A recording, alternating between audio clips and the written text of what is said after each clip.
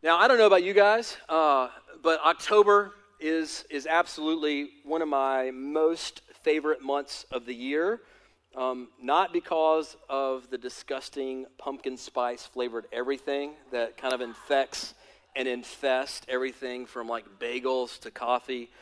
In fact, I got a picture I came across on the internet. Just want to show you of. Now, I just want to know which of you freaks out there is buying that stuff. All right, we need to have a little chat. Now, the reality is I saw that, and I looked it up, and it's actually a hoax, thank God, that it has not gone that far. But there for sure are many of you who need to repent of the pumpkin spice sins in your heart, and we'll have a time of prayer after the service for you. But I love October. I know most of you love October as well. The leaves that are changing, the cooler weather that's kind of blowing in, really enjoying that, the campfires, all that kind of stuff. We love it, but I love October for all of those reasons, and plus I love it because it's Missions Month here at New Life. And so if you happen to be new or newer to New Life, this is a month where we just like to kind of hit pause on what we're doing and go back to why we exist and what our purpose is as a church family. Like, why do we exist? Now, if you've been here a little while, you should know what our mission statement is. Say it with me. Our mission here is to help people find and follow Jesus. Really simple, right? We've got a real big vision for our city and for the world. We know that we're called as believers to gather here on Sunday morning to worship King Jesus. And then we're called to scatter, right? To be the church Monday through Saturday in our neighborhoods and in our city. And really to be the hands and feet of Jesus, both locally and globally out there. Our theme this month is and. So that word, A-N-D, simple, right? And the reason we chose that is because the Bible is full of enlightening contrast that help us understand Jesus and his upside-down kingdom. Think about just some of the prominent themes that we see in Scripture. Praying and giving, right? Sowing and reaping. Going and sending. Giving your life away and finding your life in Jesus, right? Scripture is just full of all of these contrasts, the both ands in Scripture. And so we're just going to be exploring a few of those together this month. And today we're going to be looking at Jesus' call in Luke chapter 9 for his disciples, for you and I, if you're here and you know and love Jesus, to produce both good news, to proclaim good news in our lives, and also to produce good works, right? So good news and good works, both kind of hand in glove, things that Jesus calls us to as his follower. And the truth of the matter, I think, is that for most of us, we tend to naturally drift towards one camp or another, don't we? So some of us, by God, we're just natural truth tellers, right? We just tell it like it is, even if nobody wants to hear it. Like, you know who you are out there. That's just how you're wired. You just tell it how it is, and maybe for you, so sharing the gospel with people is not hard. You find that very easy. But perhaps for you, maybe not quite as great at displaying the gospel through good works in a loving way. And then there are others of us who are on the opposite end of the spectrum. We're just kind of more loving and naturally full of grace. And so we love to serve people, and we love to do nice things for people. And so we're really good at the good works piece, but oftentimes we never actually open our mouths to share the why behind our good works. And so the danger for people in that category is that the people around us can kind of look at us and just assume we're kind of an awesome person and we're just really kind of nice, but they never actually encounter Jesus through us because we never open our mouths, and that's a tragedy. And so Jesus really, he models both for us, right? Good news and good works, and he calls us as his disciples to do the same exact thing. Good news and good works. It's a both and, not an either or, right? And I think in our culture today, a lot of people on the fence about both and either or issues. Now let's start with one of the most important ones in our culture. I'm going to put a new word up on the screen for you. We're going to talk about how to pronounce this word, all right? Now this is a big controversy in America in 2021. I've heard persuasive arguments from both sides, and so I've decided to do a little research, and I did a little research this week. So let me just ask you, how many of you are in the camp of people that think that word is pronounced GIF? Raise your hand if you're a GIF person, all right? That's, I don't know, maybe a third, maybe 40% of the crowd in the room. Now, how many of you believe that word should be pronounced, is correctly pronounced GIF? Go ahead and raise your hand. Okay, a little bit less. but pretty similar. How many of you believe that it's either or? They're both correct. How many of you believe that you could go either way? A couple of brave souls, all right? That last category was like half of the 9 o'clock service, right? So, well, I did some research. It's interesting. The guy who actually coined that term, his name is Steve Wilhite. He's a kind of a computer scientist or something like that. He coined that term in 1987. And a few years ago, they were interviewing this guy, and they said, hey, this is kind of a controversy. You invented the word. How do you actually pronounce it? And he told them how to actually pronounce it correctly. Are you guys ready for it? About to give it to you. Drum roll. All right. The correct way to pronounce that word, according to the dude that invented it, is Jif. Jif with a J, like the peanut butter. So all you GIF people, go ahead and get on out of here with your messed up pronunciations. You're wrong. Just deal with it. It's Jif, all right? Stop saying GIF. That is incorrect. All right, so now listen. Unlike the word Jif, when it comes to good news and good works, they are both right and necessary in the spiritual journey of the follower of Jesus. Now, I'll show you why. If you have a Bible, go ahead and grab it, open it up, turn your phone on, device, iPad, whatever you have, and go to Luke chapter 9. That's where we're going to drop anchor and kind of hang out this morning together. Luke chapter 9. Now, at this point in Luke's gospel, Jesus has been preparing his disciples. They've been observing his life and ministry. They've been watching as he's proclaimed the good news of the kingdom. They've been watching him as he's performed all these incredible miracles and healings and all these kind of things. And now, after a couple of years of watching Jesus, learning at the feet of Jesus what it means to be his disciple, it's now go time for the disciples, right? It's time to implement what they have learned. Now, I can remember when Cheryl and I, right before we went to Southeast Asia, we were going to do some mission work over there. We're going to spend a couple of years over there. And so the missions organization that we went with flew us up to Virginia. And so they had this big compound, and we did 7 weeks of missionary training. So every day, early in the morning to late at night, man, we learned everything you could possibly think of about cross-cultural ministry. And so we studied cultural norms, and we looked at linguistic tendencies, and we even had these professional like kidnappers come in and talk us through like how if we ever get taken hostage, how do you deal with that? And if a government takes you hostage, this is what you do. And if a terrorist organization takes you hostage, this is how you deal with it. And so just anything that you could possibly imagine about going on the mission field, they prepared us morning to night for 7 straight weeks. But I'm telling you, the day came where it was time for us to stop learning, and we had to actually get on an airplane and go and start doing. Now here, if I'm just being 100% transparent, honest with you, here's my concern with the American church at large. I think, it seems to me, that far too many of us spend our entire Christian lives learning and training, but never going and doing. For some of us, man, we spend 30 years, 40 years, 50, 60 years following Jesus. Just learning, observing, training, and never, ever going and doing and putting it into practice. And just to use a football analogy, it'd be kind of like if a football team got in a huddle and the quarterback barked out the play, like, hey, man, guys, we're going to run XY 17 on 3, let's go. And then everybody else just kind of around him started talking about the play. Like, man, that's a beautiful design. I love that the tight end goes out to the flat on that call. I love that I get to run a go route. In fact, let's talk a little bit more. Let's memorize. Let's memorize this play. Let's talk about it. Let's write books about this play. And they just do that for the entire game, right? They go home and they come back the next week and the quarterback calls another play and they talk about it some more. Like, man, I can't believe I love this play so much too. Just like last week. I love this play. Let's talk about it. Let's memorize it. Let's write books about it. Let's do some studies about it, right? They never actually go out and run the play. I feel like that's kind of what's happening with a lot of churches and a lot of Christians in our country today, right? We come to a place like this. We huddle up on Sundays. We learn. We get equipped. We talk about it. Hey, man, the pastor had a good sermon. He was kind of funny this week. Man, the music was really good. I got goosebumps in one of the songs. Man, it was really, really good. And so we come here every week after week, for our entire lives.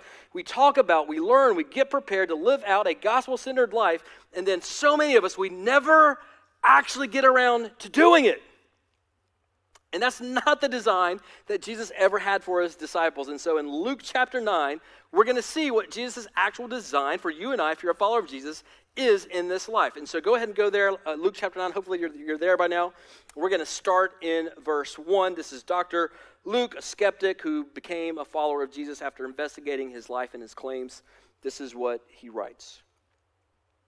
And he, Jesus, called the 12, that's the 12 disciples, together and gave them power and authority over all demons and to cure diseases. Now, Christian, don't miss this. And this, I'm going to put this on the screens for you. This is really kind of our big idea. If you're a note taker, write this down. Christian, you have been given the power to run the play that Jesus called. And I think for far too many of us, man, we are crippled in our spiritual effectiveness because of, among other things, I think fear of failure. Right? We just, for most of us, it really just kind of freaks us out. The idea that we could open our mouths, that we could share the good news of Jesus with somebody and they could reject us or mock us or exclude us because of that. And so we live just kind of crippled by this fear, this social anxiety. And I just want to say this morning, believer, listen, this calling is not about you. It's not about you. It's never been about you. Of course you can't do it on your own. Like, that's the whole point. This is Jesus in us and through us, and he can accomplish what he's called us to do, whether that's sharing your faith with a friend or a colleague, or starting a Bible study in your dorm room or with some friends in your local high school. What Jesus has called you to, he will absolutely empower you to accomplish. And so, believer, listen, let's not live stunted Christian lives when Jesus has empowered us for greatness in his kingdom. He's given us all that we need to live out this incredible, winsome, radical lifestyle that absolutely changes the world around us. And Luke continues in verse 2, and he says, he, Jesus, sent them out, listen, to proclaim the kingdom of God. There's the good news piece, but it doesn't stop there, and to heal.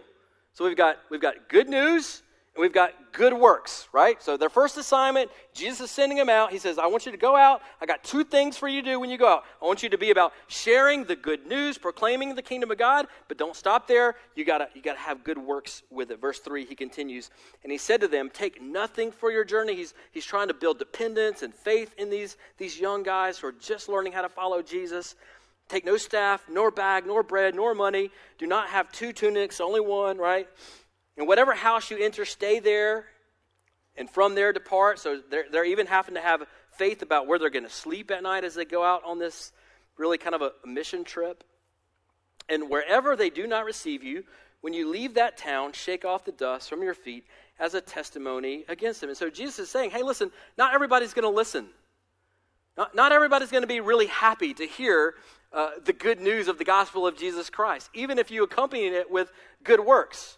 That's okay. It's not your job to save somebody. That's his job. It's our job to be obedient, right? To share the good news of Jesus, to demonstrate it with our lives. If they receive it, great. That's the Lord's job. That's the Holy Spirit's job. If they don't, we move on, right? That's kind of the pattern. Verse 6, and they departed and went through the villages.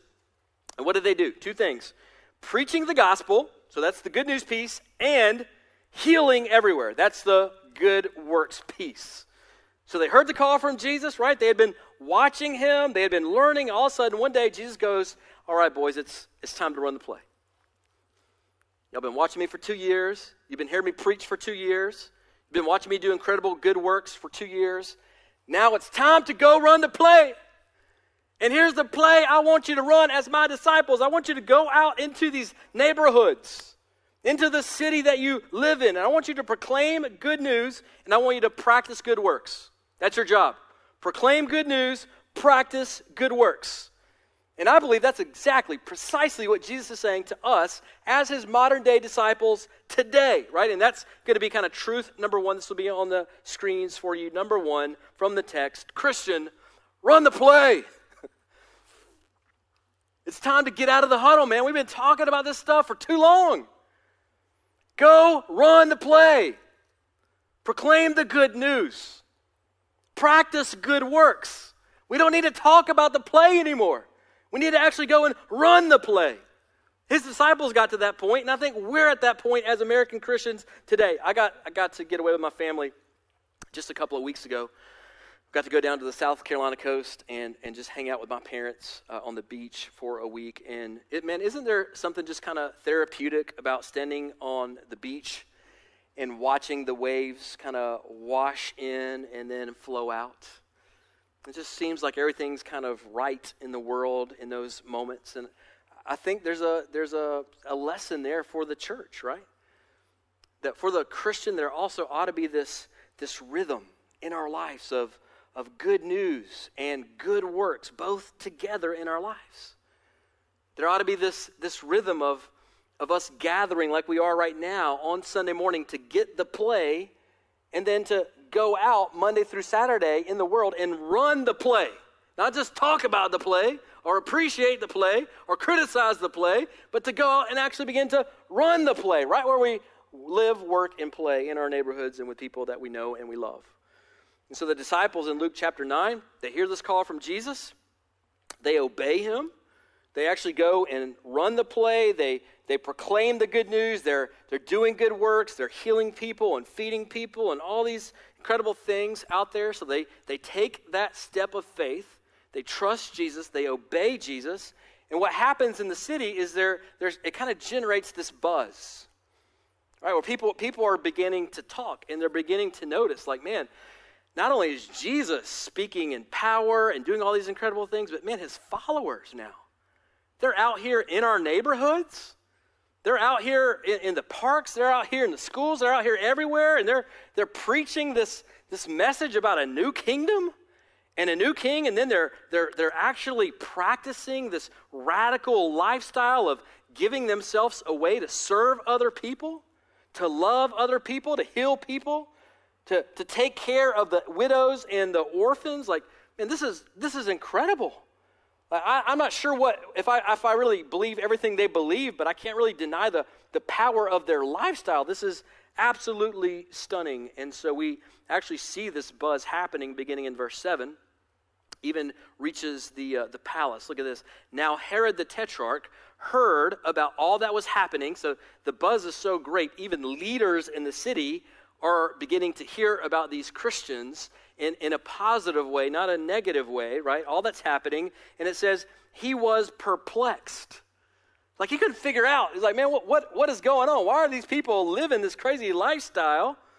And it was said by some that John the Baptist had been raised from the dead, by others that Elijah had appeared. They're trying to figure out who Jesus and all these people are, these new Christians, and by others that one of the prophets of old had risen. And Herod said, John I beheaded, but who is this about whom I hear such things? And he sought to see him, that is Jesus. Now the really interesting thing here is even evil people like Herod get curious when they see people proclaim a certain message and then live it out in very radical, countercultural ways. People have questions when they see others point to a resurrected king and then begin to live out a lifestyle of love and self-sacrifice for other people. So listen, church family, what I want to say is speaking good news and practicing good deeds is such a potent mix that the world, even an unbelieving world, is going to get kind of curious about it. They're not going to be able to explain it. They're not going to be able to ignore it. Now, sadly, I'm convinced at this point that one of the reasons the American church, unlike our brothers and sisters in the Middle East, in Africa, in China, places like Iran, South America, the American church, unlike most of the rest of the world, I'm convinced one of the reasons we're not gaining more traction in our culture is precisely because most Christians in our culture are choosing either to proclaim the good news or to practice good works, or sadly, many Christians are doing neither. When Jesus has called us to do both simultaneously. And the reality is we want the power of Jesus, we want the results of Jesus that we see in the New Testament without the methods of Jesus. And I'm just telling you, church family, it does not work. It will never work. So let me just say this as kind of a challenge, but in a spirit of love. If you're here this morning, if you're watching online and you would say you're a follower of Jesus, but people in your circles of influence aren't oddly curious about your life and your faith, you may need to do a little self-examination. to see if you're really practicing these two elements that Jesus said were critical for the life of every believer: gospel proclamation and gospel good works. It's not one or the other. It is both and simultaneously. And one without the other is a mission that is incomplete. And so here's truth number 2 for you. It'll be on the screens. Gospel proclamation and gospel living stir curiosity in the world. And that's the way that it should be. This is what we want. We want to live in such a radical, winsome way that people have questions. Like, man, why is that dude so generous with his money? Why is she so kind? Why does she give so much of her free time? Like, man, she's volunteering her one day off to work with these underprivileged kids, or to help these widows or orphans, or repaint this public school building that's in shambles. And man, our life should cause those kinds of questions to arise in the neighborhoods and the cities in which we live as followers of Jesus. And so this morning, I want you guys to hear from somebody that's a part of our faith family here, to hear how they're combining both kind of gospel good works as well as gospel proclamation. And so I'm going to invite Laura Beth Rimmer, wherever you're at, to go ahead and come up here. Let's welcome Laura Beth to the stage this morning. Is this on? Yeah, here you go. Now, as you'll discover in just a minute, Laura Beth, like me, is from Alabama. You'll be able to see the accent. But Laura Beth works with YWAM Asheville here in the city. She's also the founder of Reshma Project, which works with anti-trafficking initiatives both in India as well as America. And so I've just asked Laura Beth to share a little bit about how they're marrying gospel good news proclamation with good works. So Laura Beth, why don't you tell us a little bit about what you guys are doing? Yes, so at Youth with a Mission here in Asheville, our focuses are on training people into missions, but also evangelism and mercy ministries. And one of the facets of mercy ministries is I head up our anti-trafficking ministry. And so that looks like walking women out of the sex trade industry and into a sustainable lifestyle. And so really we have the opportunity to show good works to these women by professional counseling, having a safe space for them to live in, job training, because a lot of them have never experienced any other trade, education for those who are illiterate. And as we journey with them, we're able to share Jesus along the journey with them. And at most times, you'll see that the women end up loving Jesus and sharing Jesus with other people because he's seen that he's the missing piece of the puzzle for them. They've experienced that emotional freedom, that physical freedom, but they need that spiritual freedom as well because that makes up who we are as humans. And another way that we get to do that here in Asheville is we reach out to the traveler community.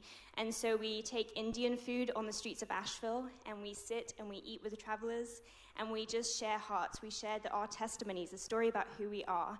And it's amazing to see Jesus move through these moments as we physically feed them. They're hungry, then they want to listen. So oftentimes we see that the good works is a way to lead into sharing who Jesus is. So I just want to share a quick story about a guy here in Asheville. His name is Trader Bill. That's his street name. And we've known him for about the last 4 years. And when we first met him, we would give him Indian food on a weekly basis, and we would just sit and talk with him. And then he began to get more curious about who we actually were, and he would start asking spiritual questions. Now, Trader Bill comes up to our space in downtown Asheville about once a week and just sits and has coffee with our staff team. He reads books that we have on hand and just asks a bunch of spiritual questions. And he's come to know Jesus through this process of building relationship with him, giving him food, giving him good coffee. And me as someone who is more on the good works side of things, fighting injustice all the time, it can be very easy to stay in that humanitarian place. But if we're not sharing Jesus with them, the Buddhist down the street could do the same thing, and it's not really going to change anyone's eternal prospect. So that for us is huge, as we have to marry the two together. They go hand in hand always. Laura Beth, do you think that what you guys were doing would be as effective if you were just doing one or the other rather than both together? Yes. No, I'm just kidding. No, absolutely. Yes, choose one. Chris is wrong. Anyone. No, absolutely not. It has to go hand in hand because, like I was saying, it goes to who we are as humans. We are made up of spirit. We're made up of emotions. We're made up physically. And if those things are not married together, what are we doing? We're missing a huge piece of the puzzle. So we have to do both. Amen. Amen. That's beautiful. Thank you, Laura Beth. Let's give her a hand.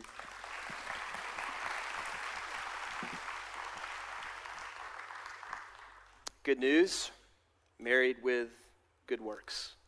Not one or the other, both and together. That is the call of Christ for his disciples. In fact, I think maybe a healthy way for us to kind of think about this, a healthy interplay of good news and good works would be this. I'll put this on the screens for you as well. And this goes right back to what Laura Beth just said. Good works opens the door for good news. Right? You guys maybe have heard the famous quote from Theodore Roosevelt, "Nobody cares how much you know until they know how much you care." And isn't that true? I mean, the reality is, and we could all become like the best Bible scholars in the world. We could memorize the entire Bible. We could quote Bible verses to everybody we meet. But if we do that in kind of a cold spirit, where people don't sense that we actually know them as human beings and care about them physically, emotionally, spiritually, I think our message is going to fall on deaf ears. And so good works opens up the door to good news. That's why we do good works as believers. We want to open up that door so we can share eternal good news with folks. Now, I could tell story after story of kind of just ways I've seen this fleshed out in our church body through many years of ministry. I'll just tell you one story quickly and we'll move on. But I've got a friend named John who was a missionary in Afghanistan when 9/11 happened and just all that stuff. And so the American embassy told all Americans to evacuate Afghanistan in 2001 because we were about to just bomb the entire country. And so every American cleared out except for my friend John. He decided to stay against everything that the government was telling him to do. And he was right outside of Kabul in this really poor village. And what he was doing every single day, he was single at the time, he would go out and he would bring all this food in. He would feed hungry villagers. He would get them clean sources of water where they didn't have clean sources of water. He would love on their kids. He built relationships with them. The only American in the entire city, and he just really demonstrated God's love, the love of Jesus, through good works. And so what happened one day was the Taliban got word that that the American was still in Afghanistan, and they came, and they, of course, were going to execute him. And as soon as the Taliban got to the village, they said, "Hey, we heard that there's an American here. Bring him out." The entire village heard the Taliban was there, and they got there, and they made a human blockade between the Taliban and John and said, "He's one of us now. To get to him, you're going to have to kill all of us." Now, miraculously, because certainly they could have wiped out the whole village, they're known for doing atrocities like that, but they left. And so for the next 10 years, for the next decade, John stayed there, he worked, he helped plant countless underground Afghani churches, he helped disciple hundreds and hundreds of new Afghani believers. He's now in the States, in Texas, working in a ministry there. But what I want you to see there is that it was John's good works that opened the door for good news. And that oftentimes is how it works in Jesus' kingdom, right? Our good works set up the opportunity for us to speak good news into people's lives. Now, I want you to know, as a church, we're going to have a practical opportunity together to engage in some of this.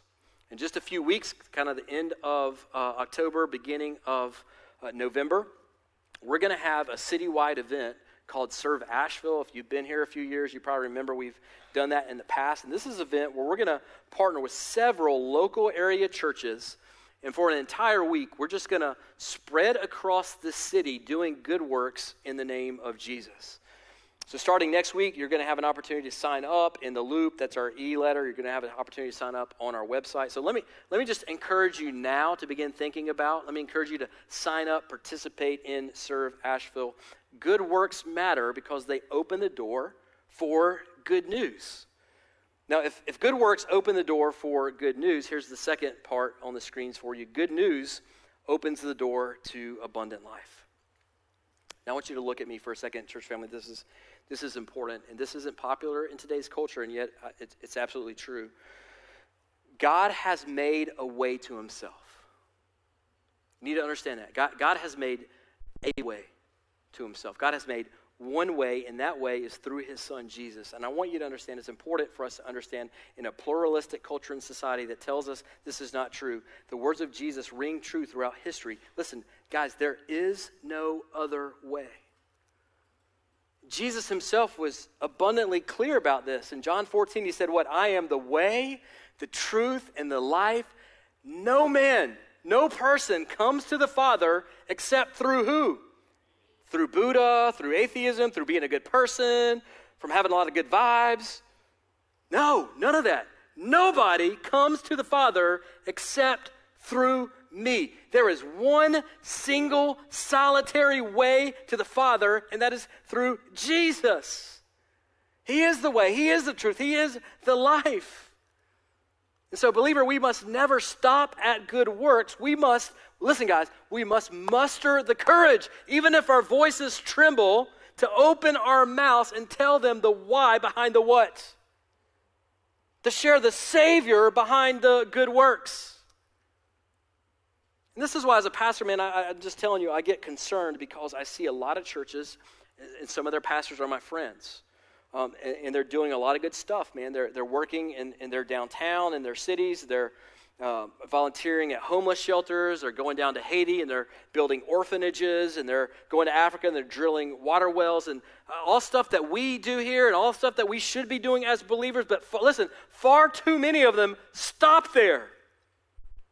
And so I see them, man, and they're all kind of like high-fiving each other for all the good works that they've done without ever one single time opening their mouths to share with the people that they're ministering to of the Savior who can not only provide them clean drinking water in this life, but who also offers them eternal water for their souls in the life to come.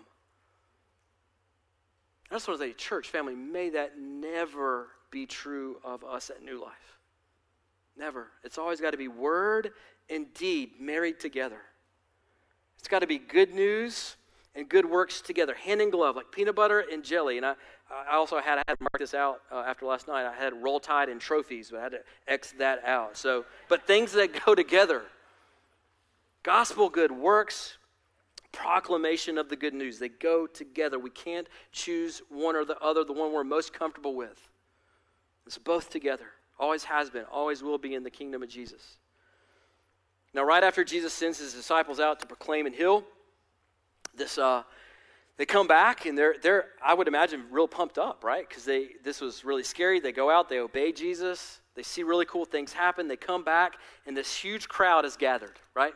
The Bible Luke 9 tells us 5,000 men. That's not counting the women and children. So a lot of scholars are thinking probably in the neighborhood of 20,000 people. It's just unimaginable crowds, especially for those days. They're out there to hear Jesus, and he's preaching the coming kingdom of God to them. They bring their sick. He's healing their sick. Finally, it gets kind of late, and everybody's hungry. It's kind of dinner time, and so the disciples come to Jesus. They're like, hey, Jesus, we need to get these guys out of here. All right, there are a lot of people here. They're getting hungry. This is going to be a PR nightmare, right? If we have 20,000 people are going to be tweeting about it. We got to get these people home to hotels. We don't have enough food. And Jesus just kind of like, all right, yeah. How much food do we have here, right? And they're like, man, we just got a couple of little fish, got a few little loaves. Jesus like, boys, watch this. Yeah. Why don't y'all get the crowd, 20,000 people, get them to break up into circles of 50. I'm going to pray over this. We're going to feed everybody. Right?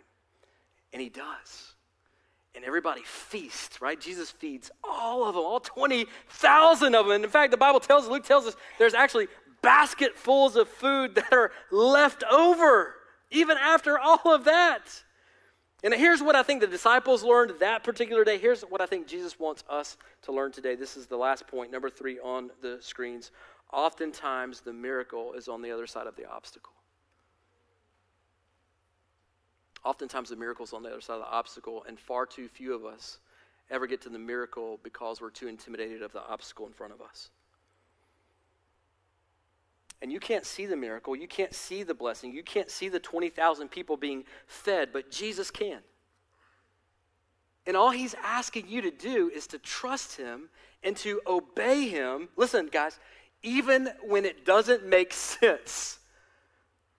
Now, I know a lot of you're probably out there thinking like, okay, Chris, man, that sounds great on paper, preacher boy, that sounds good.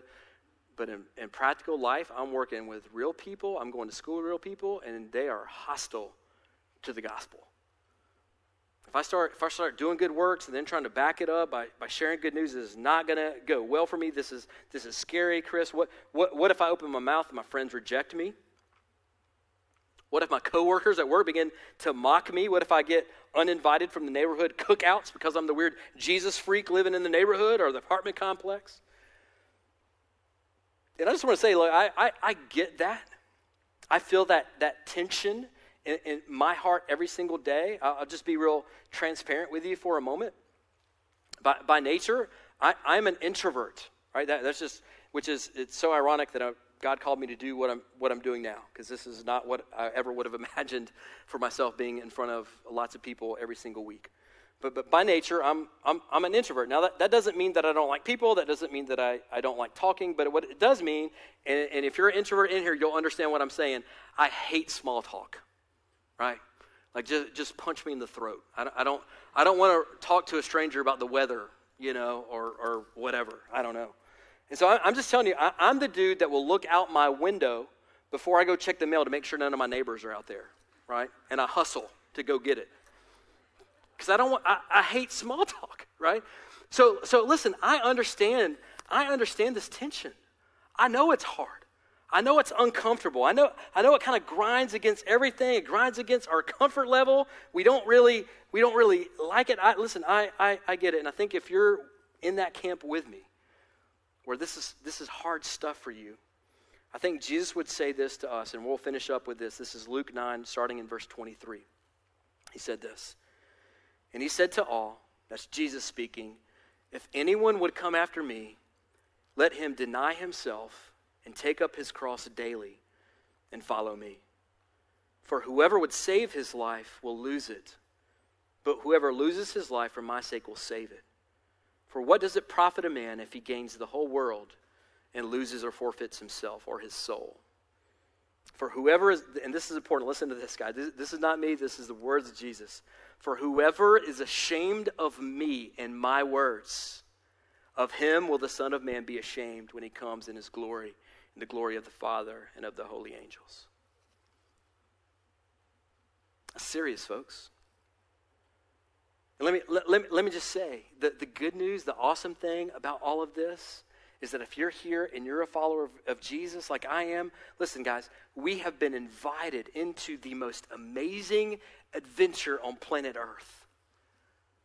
Think about it, guys. We get to join King Jesus, right? The King of the universe, on his mission of reconciling people who are far away from him and bringing them near to the King so they can experience abundant life now and in the life to come.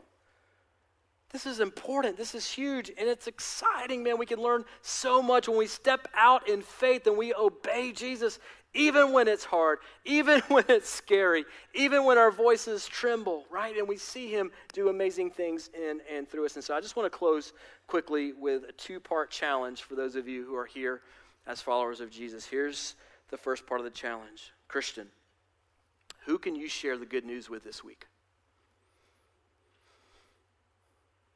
Not next month, not next year, not when somebody knocks on your door and says, tell me about Jesus, because that's probably never going to happen.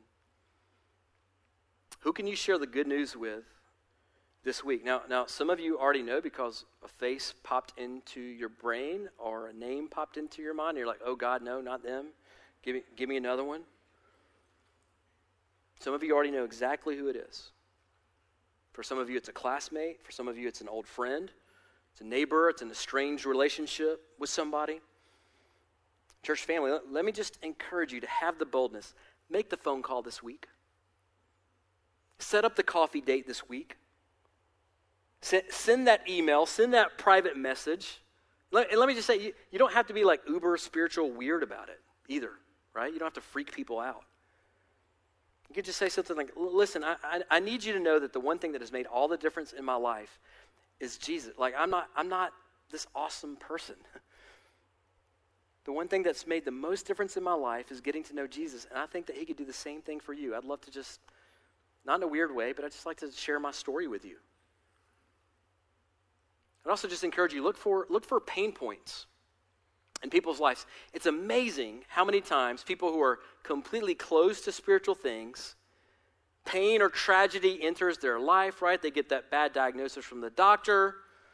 A loved one dies, a marriage is on the rocks, something like that happens, and all of a sudden they're very open to spiritual realities and truth.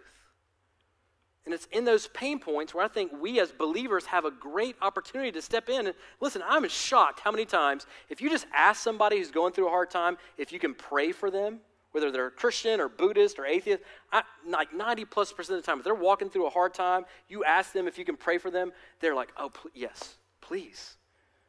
They're just looking for comfort. They're looking for answers. Man, find those pain points in people's lives that are around you, people that you work with, people that you know. And just insert the glorious good news of the gospel. It's not hard, guys. There's a God in heaven who loves you, who sees your pain, who sees your tears. I know him personally. I'd love to introduce you to him. He can revolutionize your life. And so that's challenge number one. Find one person that you could share the good news with. Here's the second part of that challenge. What good work can you do to point someone to Jesus this week? So not only am I asking you to kind of open your mouth and share, even though it's intimidating, I'm asking you to find one practical thing, one good work that you could do for somebody that would point them to Jesus Christ. And so just ask yourself creative questions like, is there a single mom that lives in my neighborhood that could use a helping hand? Who knows, what, childcare, or maybe she needs her grass cut, or whatever it is, right? Is there somebody in my neighborhood? Is there somebody in my life? Is there a kid at school that doesn't have a good home life, doesn't have friends, and I can invite them in and show them the love of Jesus, even though they're completely rejected and ostracized at school? Is there a local school right around your neighborhood that could use a little fresh landscaping or a fresh coat of paint? Man, church, let's get creative. Jesus is calling us to run the play, to find ways to get involved and proclaim good news of his kingdom and actually practice good works. And so, church family, let's begin to do that this week for the good of our city and for the glory of our King. And let me just say before we pray and sing, if you're here, if you're online and you have not yet trusted Jesus, I just want you to know that's step one. If you haven't trusted Jesus, man, I don't really care how much you've been in church or how much of the Bible you know. If you've never surrendered your life to him, that's step one. Like you can't walk before you crawl, and you can't run before you walk. That's step one. You've got to pledge your allegiance to him. You turn from your sin and ask him to send his Holy Spirit to live in you and to guide you and to direct you and to convict you. He absolutely can change you from the inside out. That's so many of our stories. Don't be fooled by walking in here thinking everybody's got all their stuff figured out and this is just a room of really religious, holy people. No, man, we are all busted and broken. We've all got past.